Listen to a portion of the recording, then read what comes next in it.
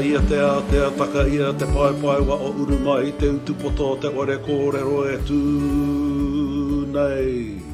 Kia ora. Welcome to Chase Channel, a space to share tupuna wisdom, Māori ancestral knowledge with you and the world. Tēnā, wakarongo mai. Nō te ipureo tēnei kawenga o te pai wao a Chase Channel. Inumia te kōrero. Chase Channel is brought to you by Te Ipureo. Morena tātou. The kupu for today under the theme of Taiao is hau.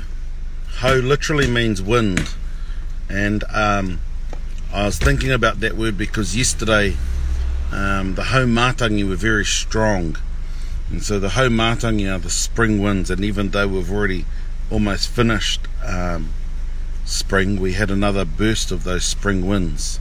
And so hau, ha, breath, u, to arrive, so the breath that arrives at a locality. And so we've got Amo here trying to hide in the background, and Hene's in the back too. But that's basically the word for today is hau. And because in spring and autumn we have these hau.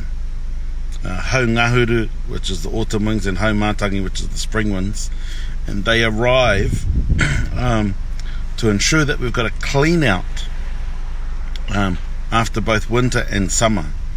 And the reason why we need a clean out because it's the breath of Tāwhiri Mātea that helps clean out both the natural world, te taiao, and also our inner body. And so it's through hau that we cleanse ourselves. So that's the word for today, hau, and I'll catch you up on Monday. Kia ora tātou.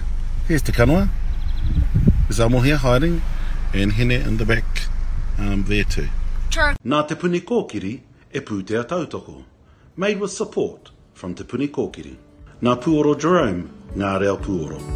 Soundtracks from Puoro Jerome.